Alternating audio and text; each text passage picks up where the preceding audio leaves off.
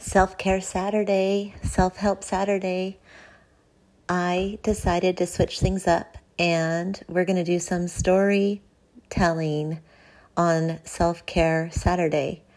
So if you'd like to share your story, please make sure you message me and send in your story. I would love to share it here on Self-Care Self-Help Saturday, Storytelling Saturday, because that's what I'm talking about.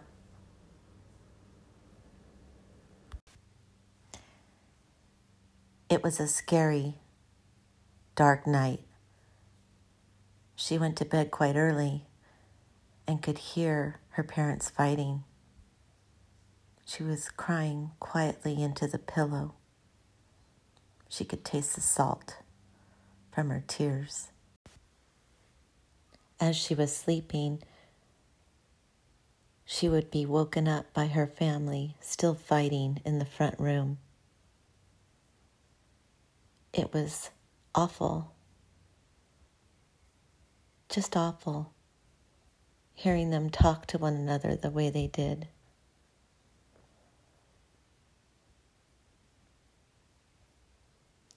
Her father could hear her crying, and her mother, because they had drank so much that night, they were making fun of her,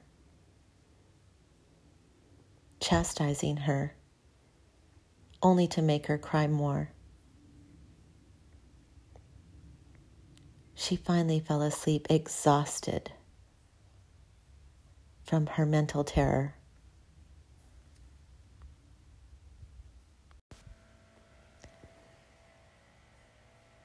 When she awoke, she had the worst nightmare of her life.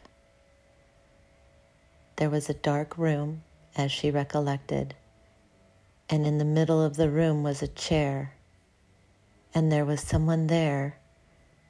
It was quite smoky like fog, and there was a chair in the center of this room and nothing else, and she was forced to be in the chair, and she was bound to the chair, and there was someone injecting heroin into her body, and it was a reddish glow with yellow haze all to the room, and it scared her.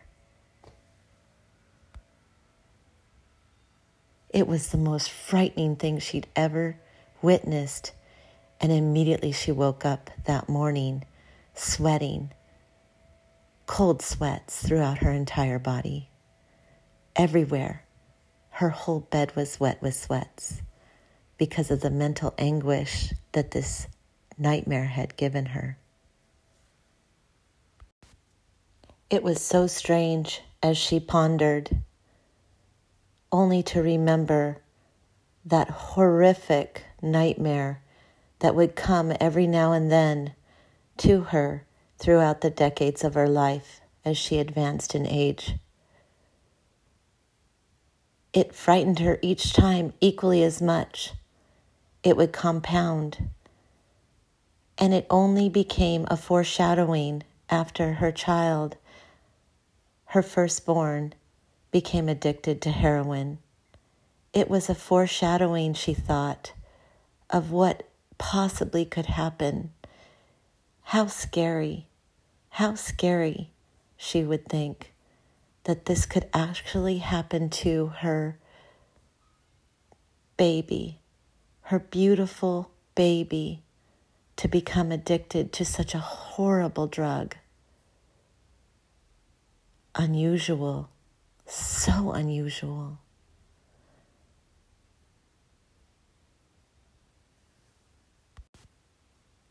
She wasn't one to drink or use drugs. In fact, she was coined quite square, or just not one of those kind of girls. In fact, she was jumped because she was so square throughout her high school life and made fun of because she was sort of a geek. although she knew better because her family members were so sick, both alcoholics. Her mother, until she was 13, drank every single night a bottle of wine, not the regular bottle. It was the large bottle of Gallo. It was a jug with a strange little circle every night as she would cook, and forced to go to bed quite early, even as she got older, only to hear her mom and dad fight so much, until her mother quit at age 13. It was too late to become the mother that she wanted to be. Her mother had wasted 13 years of this poor girl's life on alcohol. And her brother was so neglected. His mental health was far gone. Up until age 13, her baby brother, 2 years younger than her, was so sick. And he already had gone to street drugs. In his room, dark, behind the walls, as you would open the door, the dark, cryptic room that he had at the back of the house, playing very evil, scary music and drawing skeletons, very scary pictures of death and morbidity and scary things. Her father stopped drinking when she was 19.